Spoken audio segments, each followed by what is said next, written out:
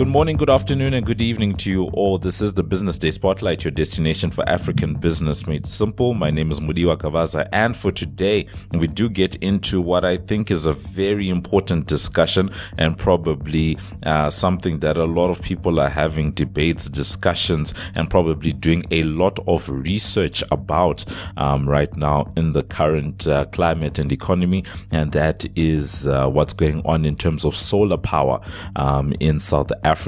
We've had a lot of experts on this platform talking about the plague that is load shedding in South Africa right now. I recently heard a very startling statistic, to say that by June we had reached 72 days of load shedding. And if someone looks back into the history of South Africa over the last decade or so, 2018-19 and into 2020, you're looking at around 12 days on average of load shedding. But now at half a year, you're sitting at 72 days, and one can imagine what it might end up being if the trend continues for the rest of the year. So understandably, a lot of people are, looking into solar. We often talk about PV. I believe that stands for photovoltaic. And, we hear a lot about alternative energy solutions, and a lot of businesses that are coming up, with interesting business models just around tackling, alternative power, but also at the same time, how do you rejig, something that has been around for a while. So for today, we're definitely happy to be joined by Vincent Maphosa, who is the founder and CEO of Wetility. And just getting into this one, because I met Vincent for the first time earlier this year. We were in Dubai together. Listeners of the podcast will know that I was in Dubai earlier in the year. We did some reviews on it. We spoke about it, and he was one of the entrepreneurs. He actually gave quite a, rousing speech around the state of, small businesses, entrepreneurship, to the president at the time, which I found really great. So I've been looking forward, to this discussion. Vincent, greetings to you today. Thanks, Mdiwa, and thank you as well to your listeners for giving us attention today.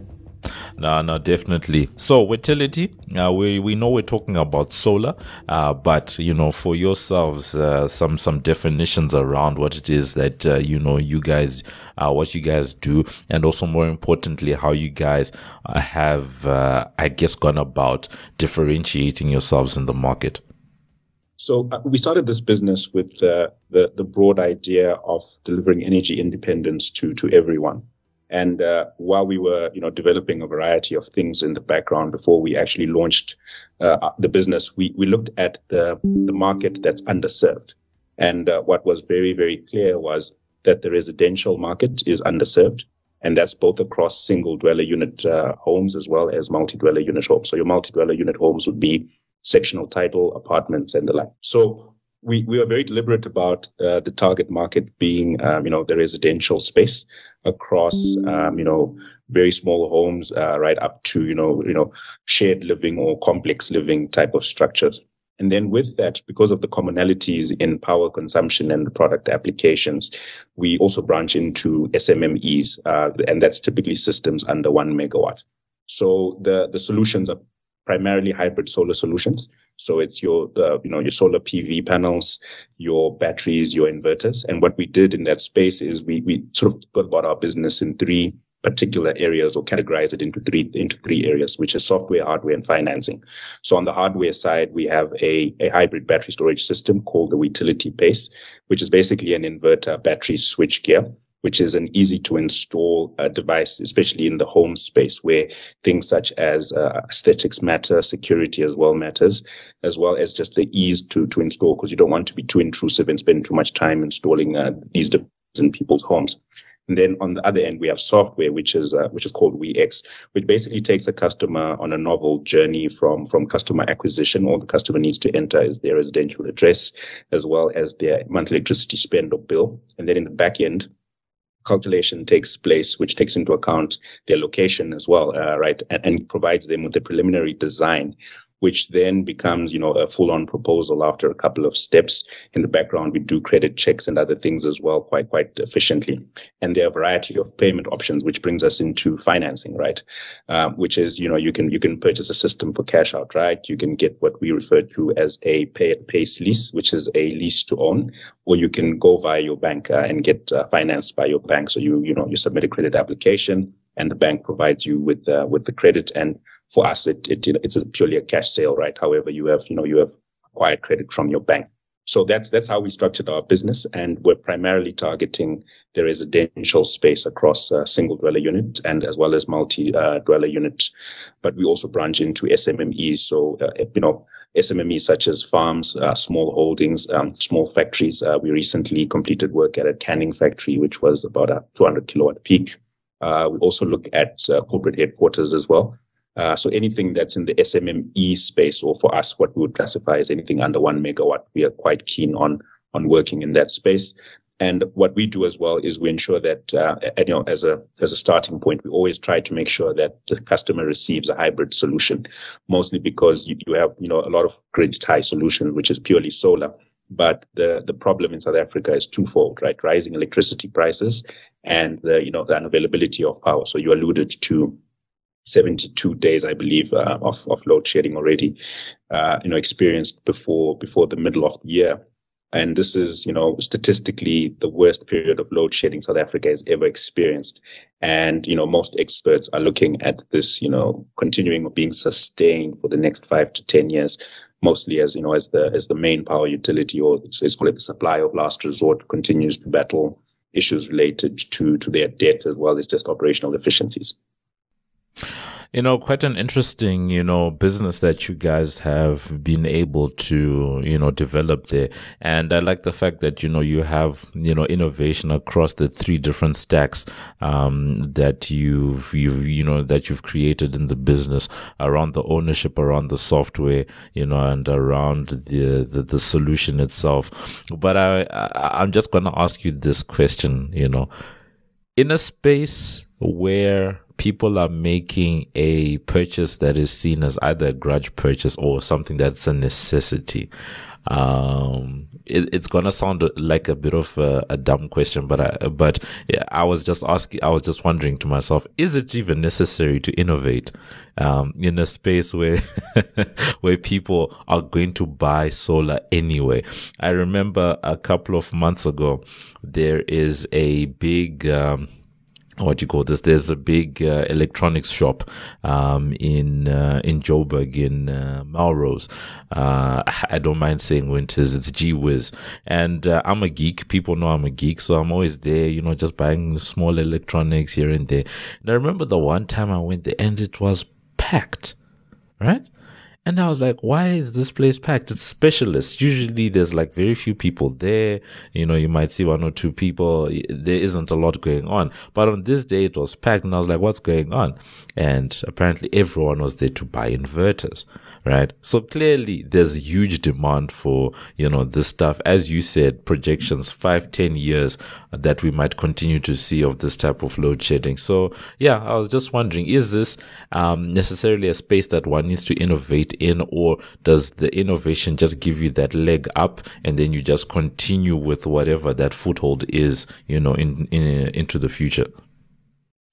Innovation is actually critical and necessary in this space. And the primary thing that drives that is regulation, firstly, right? And also compliance. So if you think about, people buying inverters and getting their electrician or a friend to install a system into their home, it's likely or it's unlikely that they're receiving a certificate of compliance. Secondly, the safety associated with that installation, it can be questionable or is up to scratch. The other side to that is, and I come from sort of a deep power background, having worked in the power space my entire career.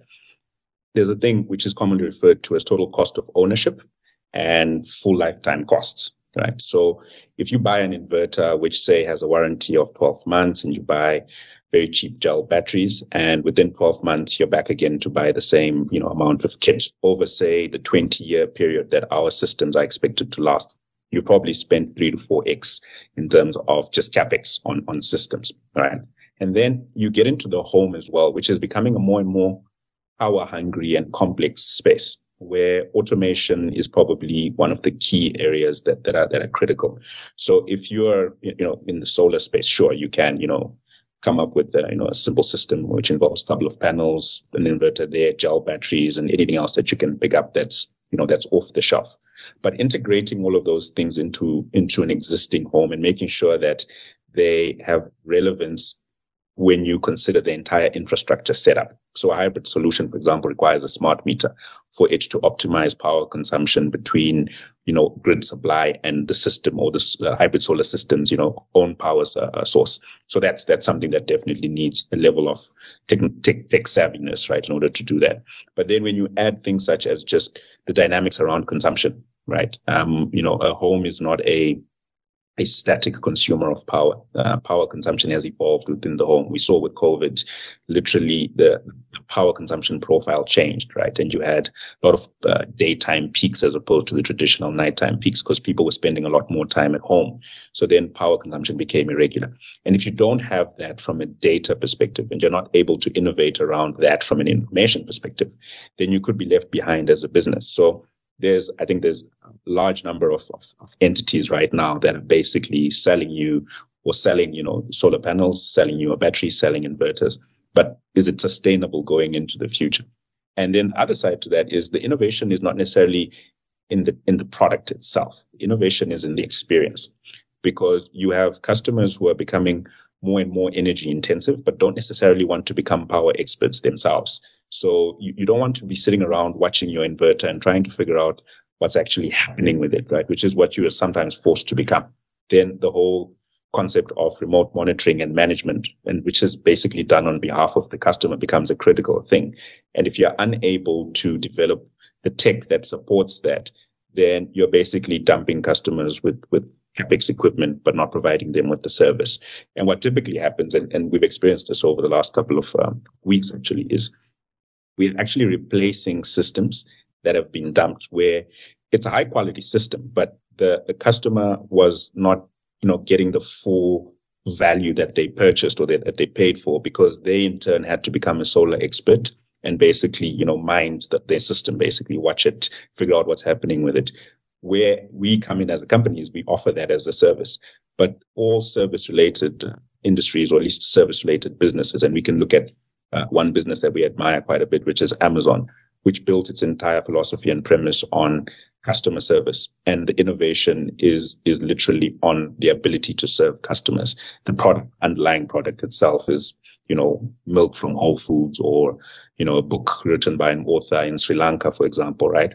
But the innovation that it took for them to be able to deliver that book anywhere in the world is basically what drives us in a very similar fashion. So we're innovating in order to create a platform that delivers energy independence for everyone.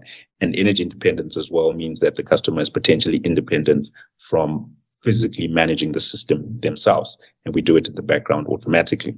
And then in addition to that, you're then able to optimize consumption of power within the home in partnership with the customer.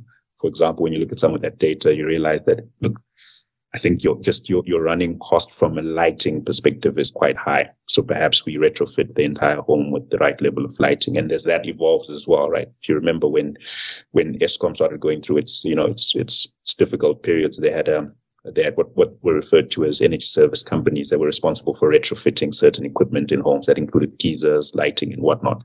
And back then it was CFLs, which were, technically the most efficient and most affordable at the time. But now when you look at LED lights, you're looking at 5 to 8 watts of lights. So if you're not in the game and you're not sticking with that customer and driving the message and consistently being a touch point between the technology, the product, and the customer side of the equation, then you could, definitely, be left behind. So the innovation is purely in how we actually serve the customers, and also serving them in a manner that's meaningful for them and that's also scalable and repeatable. I like the fact that we are touching on service, right? Because I think it helps us to get down to what the actual core of the business is, right? Because you gave us the three you gave us the 3 stacks earlier on of how you guys are innovating. But it sounds as if the service element is probably the linchpin, that you guys are looking at.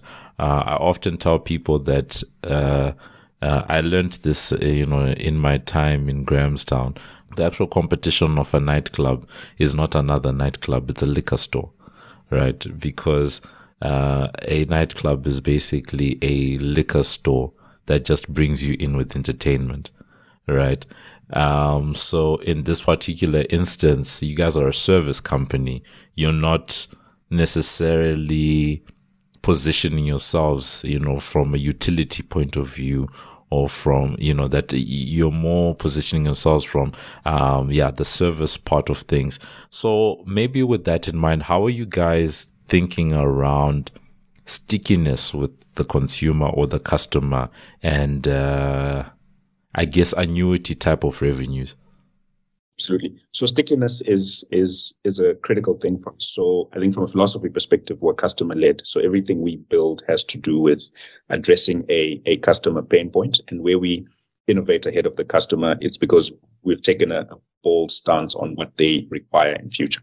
So stickiness for us is measured by, firstly, apathy towards payment. And we have zero apathy towards payment for our lease book, which is a critical thing for us. So all our lease customers are currently paying, making sure that they pay their leases at the end of every month and on time. So that for us shows that there's some gratification that the customer is receiving, which is prompting them to make sure that, a payment is made. So that's a critical thing on our side. And from an experience perspective, we are really focused on uptime, because what uptime delivers is it allows us to be the sticky component in the whole dynamic. And then other products or other services can then bolt onto what we do. So, for example, in the fiber space, right, it's pointless for you to lay infinite, amounts of fiber if at the end point there is no power, right? Because ultimately it's driven by a router and the ability to consume that, unless if you're really looking at, moving back to 5G and LTE as your source of delivery. But the cost to serve is a bit too high on that. So the stickiness for us is there's codependency as well. Basically, from what we provide has sort of codependencies with how the home functions in its entirety. And ultimately, we are probably the most sticky component outside of what Eskom traditionally has provided. So that's the stickiness part. But then you overlay that in terms of just how do we retain customers? How do we improve our service? By always being in touch with our customers. So that's why we provide them with an app. We provide them with all the means necessary for them to consistently provide us with feedback and keep those avenues open. So the stickiness just doesn't extend to, are the customers happy? Are they paying for the services? Are we in constant communication? And do we get regular feedback on how the system is performing, and have regular touch points, just to check how the customer's mood has changed since our last interaction. And the stickiness is also driven by the fact that we offer operation and maintenance contracts as a standard, right? So every system we install comes with a contract where we have a regular touch point with the customer. So twice a year, we clean the panels. A customer success manager spends time with the customer, trying to understand how the dynamics in that home have changed from a power consumption perspective. So when you look at that and it's in its entirety, and you're able to then have an arm's length conversation with a variety of our partners around, hey, for example, geyser control is a big thing.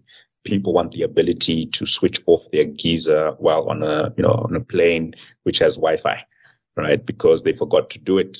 And you think, well, that's probably not like a critical thing. And we can show you evidence that that's what our customers actually want to be able to do. Because ultimately, as we said, customers are also, people just want to enjoy, they want to enjoy their lives. Let me just put it simply, right? And they don't want to worry about a variety of things that they're not necessarily experts at doing. It's the same with the traditional vehicle and asset finance model, which comes with a standard motor plan. It's not because people cannot, if they invest enough time, figure out how to service their cars efficiently. They just want someone to take care of it, and someone who they can go back to and have a conversation with if it doesn't work out. And also someone who's credible when it comes to. So the stickiness for us is driven, as you rightly put it, right, by the service offering and our ability to maintain that relationship with the customer.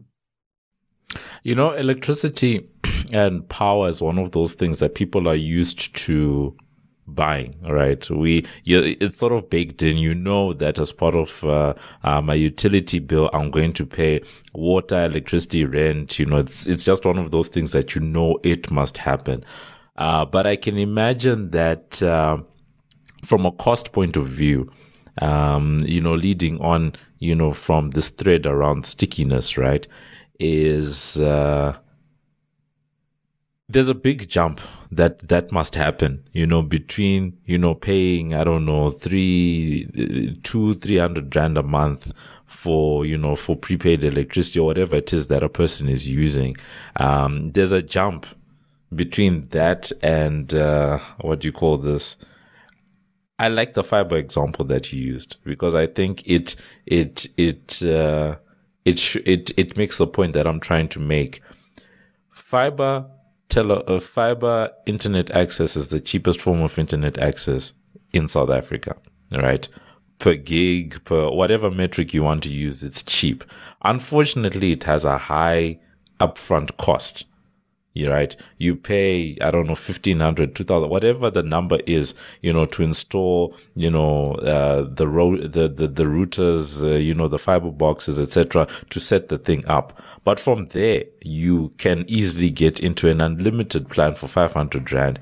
And there, your cost of data is much cheaper, than the cost of, buying your normal mobile data and the like. And I can imagine that from a solar point of view, the same debate, is at play.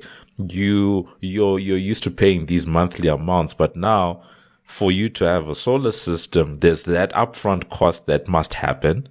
And then from there, the maths tells us that your electricity, consumption, per rand or whatever you want to use is going to come down. It's going to be cheaper, than what you were used to. Can you talk to us, just around how, South Africans are responding to that? We did speak about it being a grudge purchase, just now. And the reason I am asking that question is to say, do you ever get approached, at least from a service point of view, to say, guys, I don't know if can I just have the software? because you mentioned the fact that you have your hybrid system, you have your software, and all that. And, I'm sure everything works together, right? But do you ever have the people that'll be like, I've already spent money on that other thing. I like what you're saying on the service side, but the upfront cost, I feel like I'm already done with that. Can I just bring you guys in for the service, the data insights, part of the discussion? It's actually an interesting one, right? So with for example, we have enterprise solutions where, one of South Africa's largest banks is making use of our software, to attract customers off their platform. And they lend in the back end. So that's the thing, right? It's one where the customer acquisition side of the software is quite novel in the market, and our partners like it, customers like it as well. Then there's the other side, which is the post-installation remote monitoring and management side of the software, which includes things such as smart mode. So already the way we built our software is to allow for that to be a possibility. So we built it using the microservices philosophy, where you can have an API to specific parts of the software to allow that to happen. So it's something that we can definitely start, looking at. Interestingly for us, the run rate from a sales growth perspective is such that we are comfortable at this point to give it to our own customers only, right? For as long as we're able to. But the way we built the software is to enable that as a thing. And then when you think about how we are able to generate interest and how we're able to acquire customers, it's a mix of two things. So we went out and marketed and tried to attract customers, as hard as we could. Interestingly, we had a few customers that were interested, but more out of curiosity as opposed to because they have inherently made a decision, and they gave us a shot, because there's a lot of, let's call it, misinformation around what the benefits are, and a lot of misinformation around what the true and actual costs are. And it might not actually be misinformation. It just might be it needs to align with what the homeowner or the customer actually desires, right? And sometimes it's just misaligned. So you need to bring that alignment back. So these customers basically, took a bet on us, and we're deeply grateful to those guys. But what happened after that is once they're able to refer customers, or at least provide evidence that it actually works, then you have a snowball effect. And customers believe in seeing things in action and actually working out for other people. Then they then make a decision. So we have customers that sign up on the basis of nothing other than a recommendation on how great the service was with another party. When you get into dynamics such as the actual savings, which this is information we provide them upfront, right? How much you're going to save on your monthly electricity bill. We provide it on a daily basis when you're a customer. This is how much you actually saved today relative to yesterday. This is how much we, basically expect you to save over this month, just based on the math behind how electricity works. And before, this, let's call it round of load shedding, we're at a 50-50 mix between customers that were keen mostly because they wanted to save a bit of money, and other 50% were just tired of load shedding and they didn't care, right? So the price elasticity around that, you can guess what it actually looks like. Now that we're in this deep level of load shedding, which is highly unpredictable, but is also for sustained periods of time, most of those customers are looking at it as less of a grudge purchase, but actually a necessity. And they are making the decisions a lot faster on actually getting a system from us. They look at the value that it provides relative to how they want to live their lives or how they want to run their businesses, as opposed to what does it actually cost, right? And that's not necessarily a bad thing. It's a good thing because there's an evolution as well. And with any industry such as ours, what that essentially drives is just cost reduction. Because if more and more people, just from an economies of scale perspective, more and more people are purchasing systems and are making conscious decisions, the cost to serve them becomes a lot less. So I believe that, 5-6 years ago, it was definitely a grudge purchase. It's slowly evolving towards becoming a necessity. And what's important with that, and you mentioned the fiber model, which, if you really look at it, has evolved quite a bit, right? So if you remember initially when it started out, your upfront costs were a lot higher, right? So nowadays, your upfront cost is typically a router, and in most cases, your ISP gives you a free router, right? And if you want to have, extenders in the home because you have a fairly sizable area to cover, then obviously you pay for those associated costs. And there was a basic fee that you paid, and then you had all different types of rates for, out of bundle or whatever they referred to it as. And at the end of the month, your bill could be anything between 1,000 and 10,000 Rand, depending on how much you gamed or how much you streamed during that month. And they've reverted to a model where it's pretty much evergreen. You pay a fixed amount and it runs because they have, basically lowered the cost. They figured out a way to return, to their shareholders in a sustainable manner, but also to create less noise for the customer, where you're paying 500 Rand for the next X number of years. You can exit that contract at any point.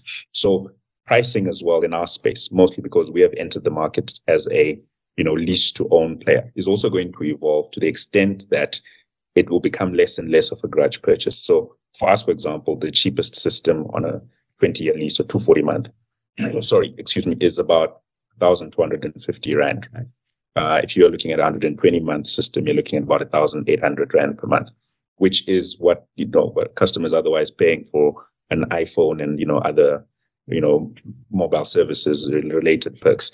And these customers are basically, entering into 24-month, 36-month contracts and getting the latest iPhone well before that contract expires. So it's pretty much become an evergreen solution, and the telcos have benefited from that without necessarily terming it an evergreen contract. So I think that's where this will probably evolve towards, and we're already looking at ways that we can, advance that as a model for customers to be able to benefit. And just from an evolution of the product as well, we're looking at across the entire spectrum of customers, from the customer who pays 300 Rand to 10,000 Rand or 30,000 Rand. Currently, we're serving customers who pay a bill of above 1,000 Rand.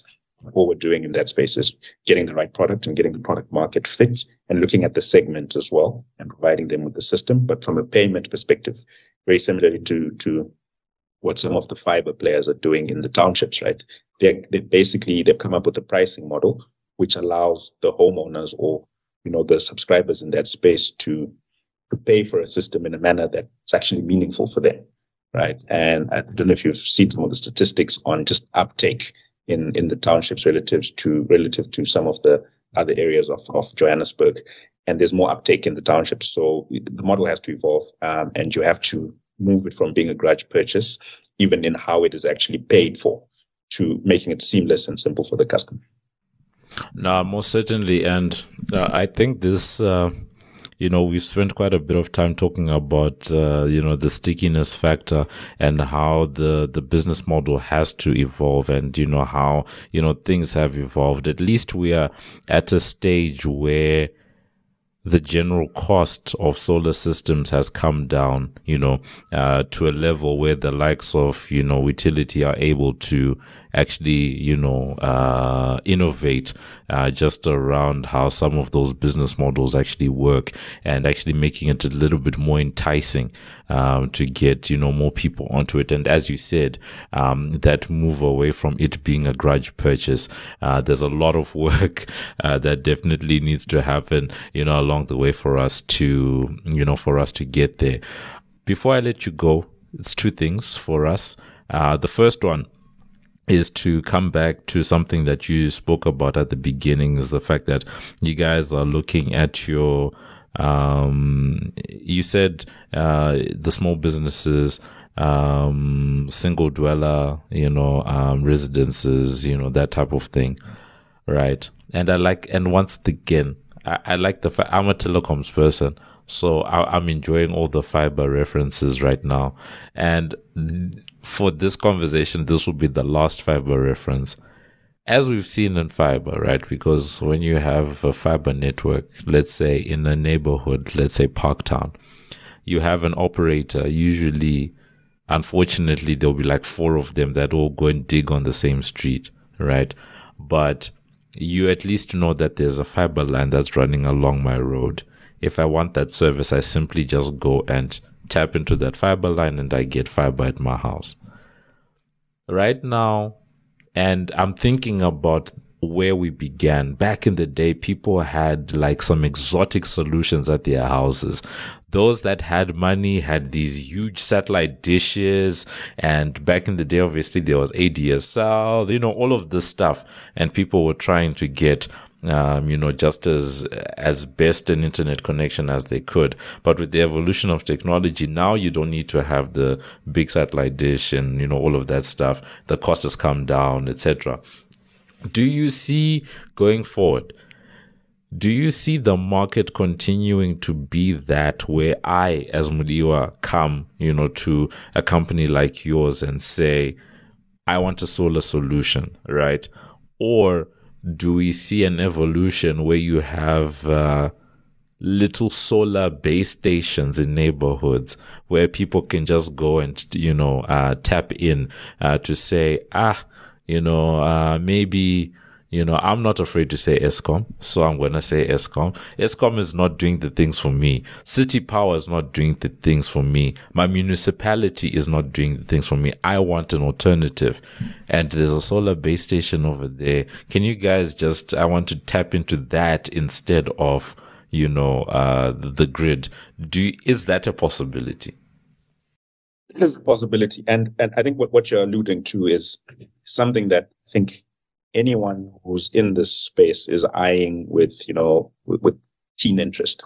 The difficulty with it is, so let's talk about the principles around it, right? So you have what I would refer to as physical power plants, and then you have virtual power plants. So if you think about it, in principle, Eskom operates a blend of the two, where as Mudiwa, you're not necessarily making a decision on where your power comes from, but it's delivered from multiple sources, right? In certain cases, it's imported from Mozambique and the like, right?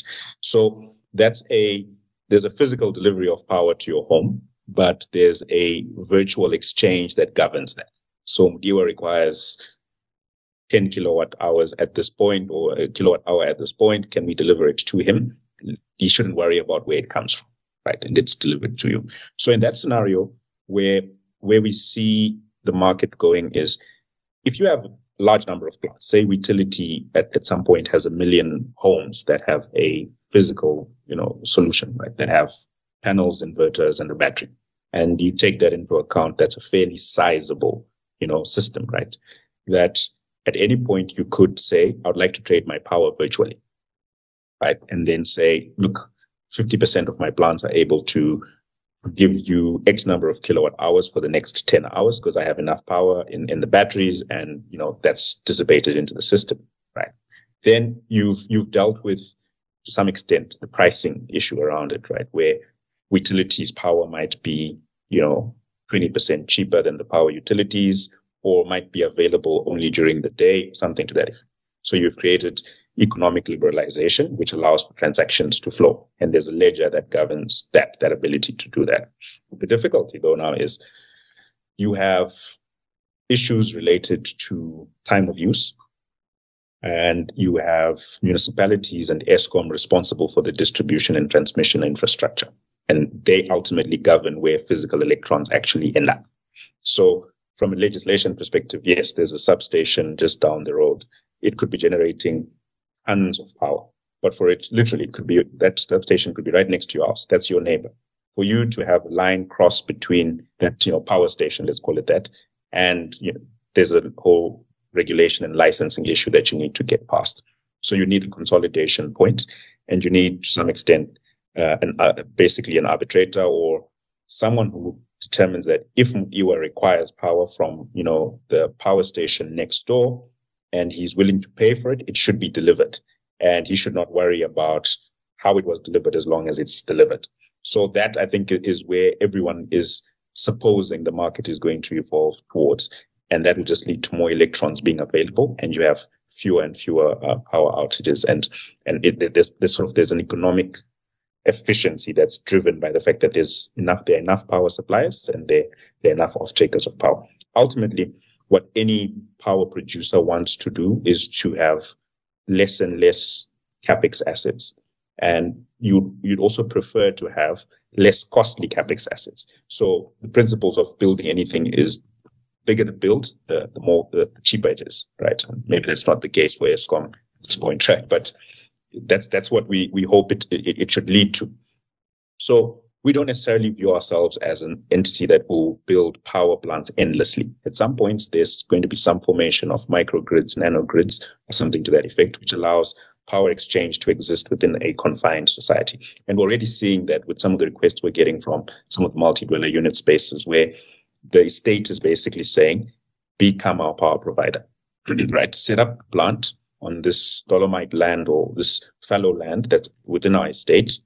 You set up the battery storage system as well. You purchase power on our behalf from Eskom, and all we want is power delivered to homes.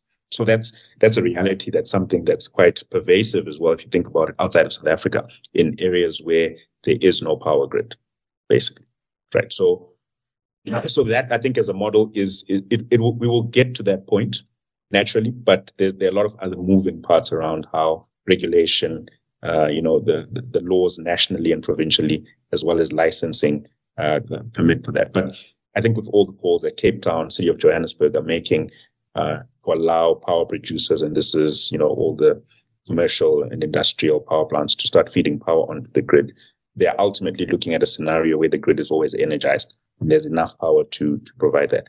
The main thing around it is, does the consumer have choice with regards to where they get their power from? And is it something that's sustainable and supported by an independent system and market operator, which is the critical thing in this scenario? Yeah, no, most certainly going forward, keen to see how that, in particular develops, and especially, hoping that the economic incentive is driving, this work in the background, that there are people that are feverishly working on the problem already.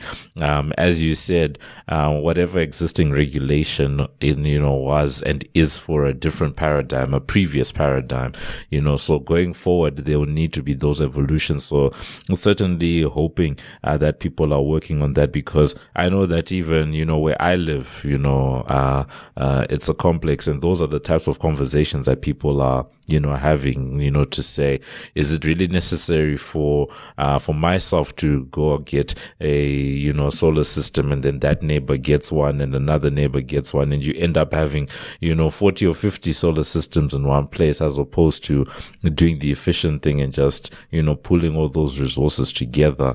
And then, I can imagine in future, if something like that happens, I'm not a property expert, but I can imagine that one day that might even be a selling point for some of these buildings to say, we have, a small, independent station. Never worry about load shedding if you come and live, in our area, in our building, or whatever it is.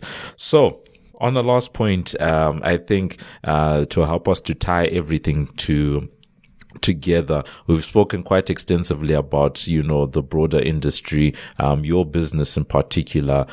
Keen to get a sense of your funding journey, right? It's always something we want to understand, from the startup businesses, who's interested in your business, who has invested in your business. I mentioned earlier on that, we met in, we met in Dubai, and at the time, you were part of a cohort of businesses from South Africa that was, trying to drum up investor interest, in that part of the world. So, what has your funding journey been like, and who are the types of people that have invested?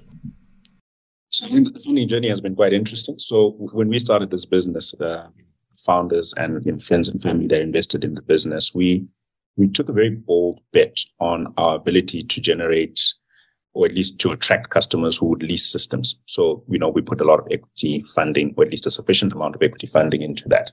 But in any, game, or in any business where you have to have equity as well as lever, you need to attract debt as well. And you need a sufficient amount of equity capital to allow you to attract the right type of debt.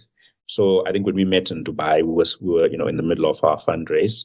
Happy to say that we are concluding that fund raising effort to the extent where we'll be fully capacitated to continue rolling out quite a bit.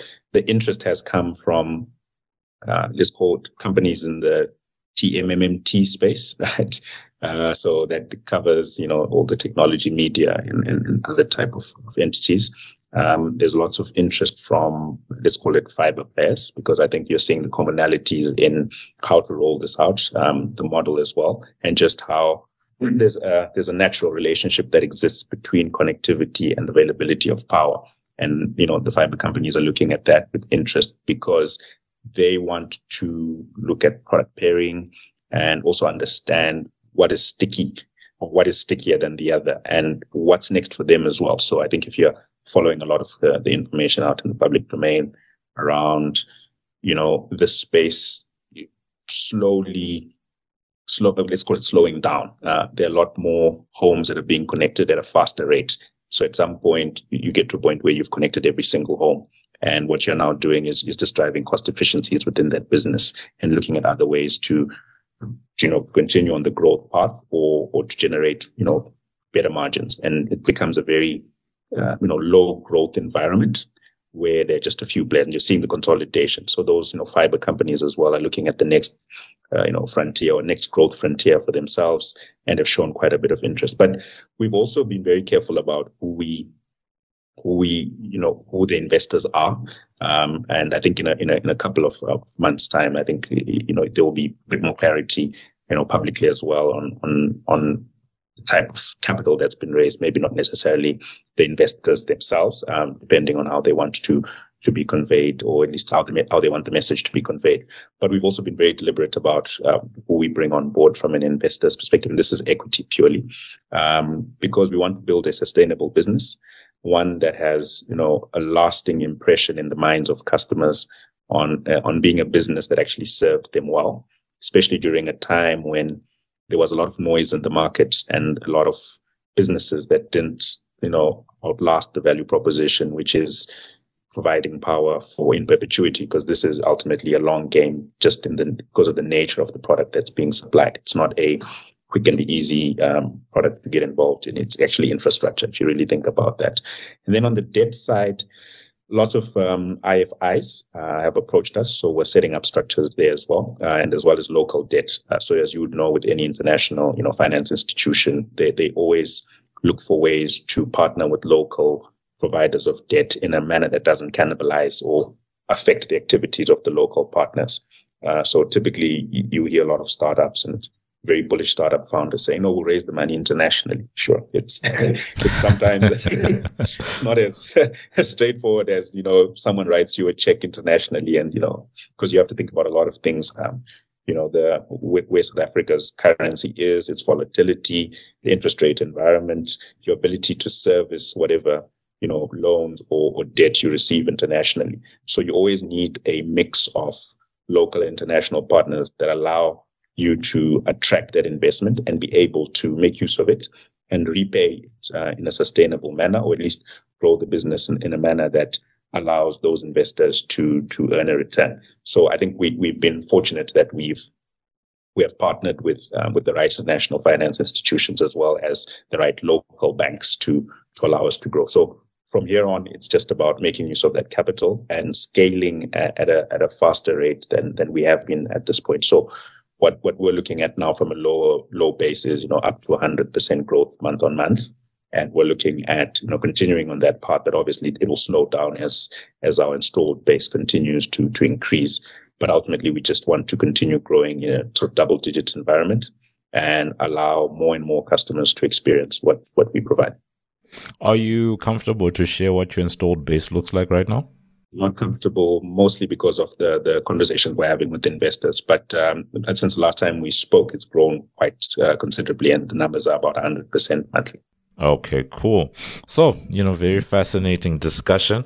Before this, I promised Vincent that we're going to talk for about 20 to 30 minutes, but, here we are, a few minutes later, having traversed, the world of, solar power, load shedding. We've spoken quite a bit around, where the energy market is going, how we might even find ourselves in a circle, to say that you are currently buying electricity from a utility, that utility isn't able to meet demand. You get onto the independent power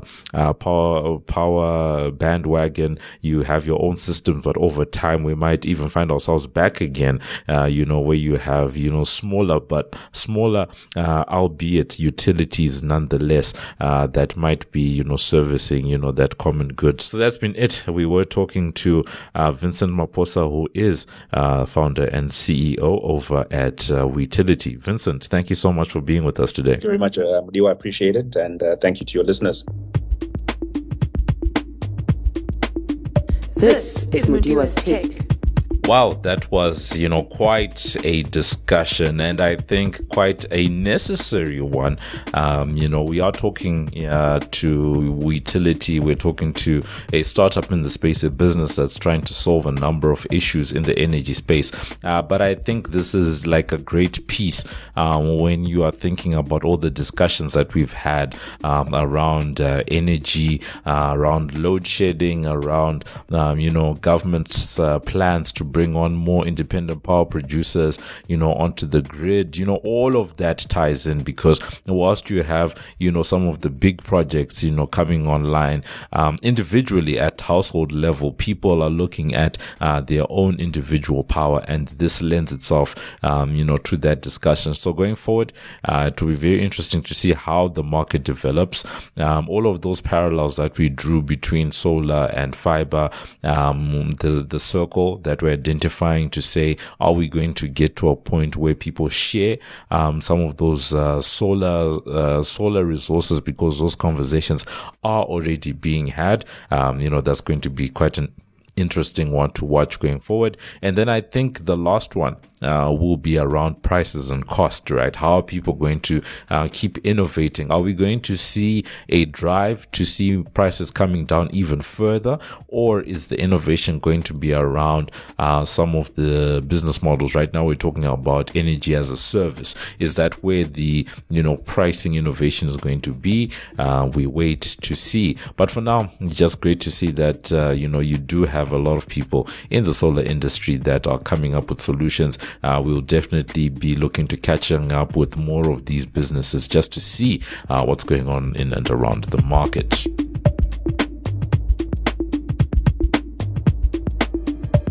And that's been it for this edition of the Business Day Spotlight. Remember that you can find our latest podcasts on Business Live. That's under the podcast Business Day Spotlight tab. On Twitter, we're #BD Spotlight. And remember that you can review and subscribe for free on iono.fm, Spotify, Apple Podcasts, Google Podcasts, Pocket Casts, or wherever you choose to get your pods casted. Thank you to our amazing team. Our producer is Paige Muller. I've been Mudiwa Gavaza of the Business Day and Financial Mail, and this has been another edition of the Business Day Spotlight, which is a multimedia live production. So from myself and the rest of the team, it is a good evening, good afternoon, and good morning.